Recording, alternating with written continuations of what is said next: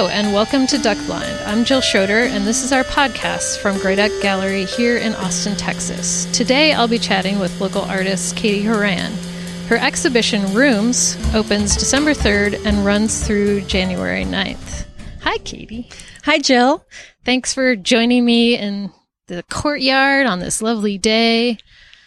It is fantastic to be here, and it is lovely outside, and thank you for having me. Sure. I just want to start with a little bit of background. You grew up in Houston. Yes. You got your BFA at RISD. Yes.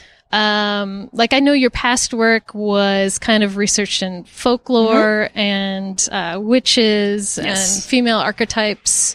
Can you talk a little bit about your history and your art history? Sure. Yes. So I went into art school fully believing I was going to be a children's book illustrator. I didn't really have much concept of what other kind of career I could have outside of that. So that was my focus. I left art school in 2003. I graduated. I moved to New York and proceeded to make that career happen, and was rejected widely because everyone thought that my style was too weird and dark. Okay. Which, looking back on it now, I think it's absolutely not. Compared to what I do now, it was practically like Hello Kitty. So that, that wasn't really happening for me. And so as I kind of tried to find myself, I guess, post art school, I sort of started making connections with this gallery scene that was happening on the West Coast. This was early 2000s, so it was the time of like Flickr and like Blogspot and blogs. So I started a blog, and I had a Flickr account, and I sort of made internet friends with some West Coast artists. And over the next several years, just kind of started showing paintings and drawings in San Francisco, LA, and the quote unquote lowbrow scene. And my work, I basically started making, it was illustrations, but sort of for stories out of just my head. Okay. And that's been my MO ever since. Basically, I've just, in the time, I don't know, oh God, 15, how many years, over a decade, a long time since then, I've just worked to evolve that. It's basically, storytelling has always been at the core of what I do, and I've used that to sort of jump from just whatever I'm interested in. So for a while, it was the archetype of the witch. Like you said, so female archetypes have always been really fascinating to me. And for a long time, it was the witch. I mean, I still love the witch. She's, I think, the richest and most complex and layered of all the female archetypes. But then I sort of spent some time with the idea of spinsters and widows. And then I spent some time digging more into folklore, which is rich in its own archetypes, and sort of really getting into the more specific folklore of the Appalachian region, in the Ozark region. Simply out of just personal preference. There's just so much rich atmosphere and strangeness in that particular region of folklore. And that was sort of the last thing I did before I made this kind of swerve into what I made for this show. So that was going to be my next question. Okay. Is how is this body of work different from your past? Well, so this body of work, what's weird about it, and I'm just realizing it now, I didn't do any real research. Usually everything had like a big sort of research component. So with the Appalachian folklore, I was learning a lot about like these women called granny witches, who were sort of healers of the region, and I was like learning specifics about the materials they use and reading all the lore around them. And this time, I just wanted to try and capture something more untangible. I guess at the time I decided to sort of venture in this direction, I had just come out of a very difficult period. I had a pretty severe mental health crisis that lasted about 4 years after my daughter was born. And I don't know, I think I had done a lot of healing, and I wanted to sort of just talk about just the hard stuff. Maybe because I grew up in a culture that doesn't talk about it. Sure. We don't talk about the dark stuff. We don't talk about the hard stuff. And I find it very healing to be open and candid about these things. So it came less from an interest in a certain subject matter or, time period or whatever, like it was before, and became more about wanting to capture something about these experiences. I think it became much more abstract, much less concrete. And so that's sort of the main difference. Okay. It's still, the work is still narrative. It's still storytelling, but the core of it, the intention behind all of it had much more of a personal and sort of emotional impetus. Right. If that makes sense. So, when we were curating the show this afternoon, I asked you how you start a piece. Yeah. So it's more of a vision than an actual feeling of what you want to portray, or is it kind of a combination? It's kind of a combination. So, and I mentioned this before when we were talking, and this sounds super weird, but this was really a big part of my conceptualization period of the show, is that I like to run, and there's a large cemetery, a very nice cemetery with it's like about a mile loop. It's near my house. So I like to run there often. And I was running a lot in the winter of 2019. And I love movie music. I love film scores. I find that they evoke, there's just something so powerfully evocative about listening to them for me. And I love being in that space. And so I would listen to these scores while running, and there was something about the combination of the endorphins and the music and the cemetery that allowed me to sort of tap into these sort of base, just human feelings. And the way it works for me is that if I want to get kind of cheesy and woo-woo about it, it almost feels like the more I press at a certain subject matter or the more I work to conceptualize work, it's almost like a window starts opening, and it starts opening more and more.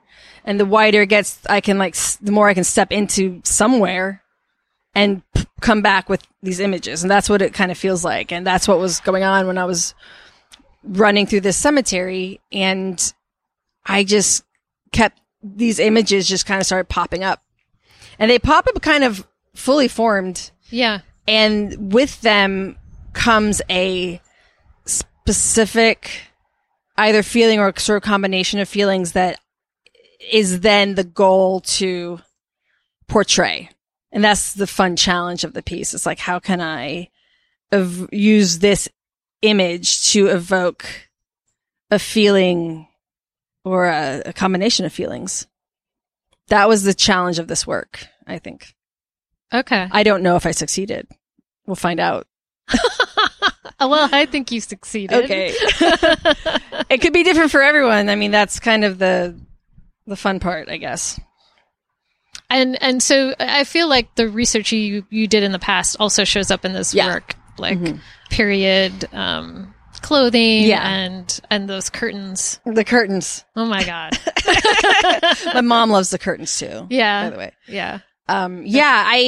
At this point in time, I've done so much costume history research and I've watched so many period films, and that I didn't have to dig too deep to find the imagery I needed. Sure.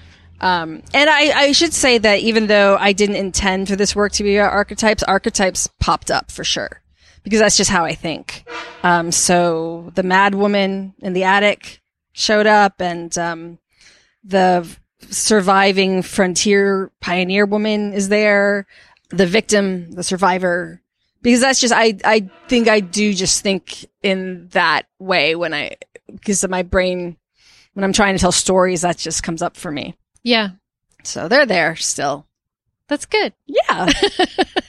Yeah, sure. So, I don't want to end this podcast until we talk about the video, because when I went to your studio the last time and you showed me this video, it's very simple, simple props, but it moved me so deeply. The music, just the motions that you're making, like I felt it to my core. So I want you just to talk a little bit about it.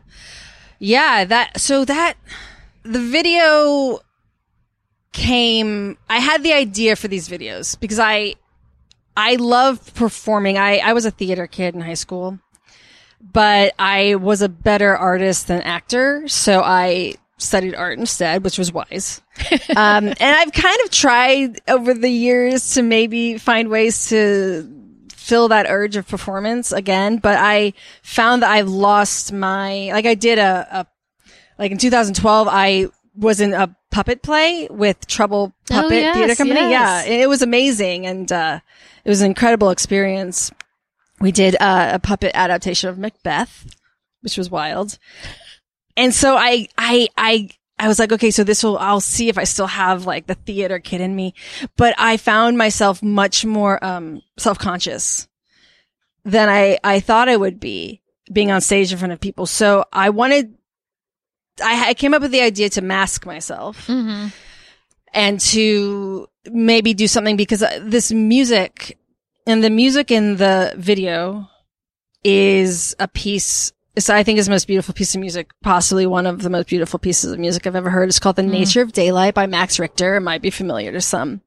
It's used in the film Arrival, but it is a standalone piece by Max Richter that he did for, I'm not sure what he originally did it for, but it's used often in things. It's just the most evocative, just heartbreaking and stunning piece of music. And I found myself wanting to react physically to this music that is at the core of this work. Yes. For me personally. And the desire to mask myself and perform met with the desire to just physically react, even just by myself, to this music and to act out this emotional experience that my characters and my paintings are having, which also played into, because I was also doing I did a lot of photo reference for this work. I took like hundreds and hundreds of photos of myself, technically just to get the positions and the faces right, but it was so much fun that that also fed into what led to this video. So I had the idea to mask myself and I had a few ideas for different ones, for different pieces of music. And I was just kind of mulling it over in my head as I worked on other things. And then there's this one day, my husband and daughter went out of town they went to go visit family in Ohio, and I was alone for this like kind of lengthy period of time. And one morning I woke up and I watched Bo Burnham's Inside. I don't know if you saw that. No. It's, for those who haven't, it's this incredible, it's a comedy special, but I'm not going to go into it, but it's this incredible thing that he made for Netflix. And I was so inspired by it that I went straight out to my studio and I tacked up the black cloth, and I got my one mask I'd made, and like this, I don't think I put on a wig for this one, but I put on this like weird nightgown, and I got this quilt, and I just did it without really planning it, because I just felt like you had already prepared so much already. Right. And the video is the first take I did. I thought I was just like, I'm just going to see how this works. I think I thought I was just going to do like a sketch kind of to test out, first of all, how to even make a video. I mean, I made it on my phone. I've never done this before. It was just like, okay, this would be sort of just like step one in this process to make these videos. And it felt so good in the moment that I was like, oh, maybe maybe there's something here. And I sent it to some friends and they loved it. They were moved by it. And I put it on Instagram and I got some lovely feedback. And then I showed it to you and you had the response you did. And so I was like, I think this stands on its own. Yes, definitely. Yeah. And to give a little further information on it, I was thinking I'd had this image in my mind for a long time, probably even prior to this show, of a woman with an empty blanket as sort of the blanket being a proxy for a child. And, having, my brother died 18 years ago. So I think about my mother a lot and having lost a child, and friends who have had pregnancy loss. And also I volunteer with the Austin Center for Grief and Loss as a bereavement group facilitator. So I just think a lot about loss of a child. And even though that's not something I've experienced personally, that was kind of who I was thinking about as I made the video. And if you see the video, you'll see what I mean. Yes. Yeah. And you should definitely see the video. Yeah. It's on my Instagram somewhere. You can find it. Or you could come to the gallery. Or come to the show. And see it. And definitely see it. Yeah. So those are all the questions I have. Is there anything else you want to say about the show or anything? Or this show I worked on for about 3 years, pandemic, Yep. Postponed it quite a bit.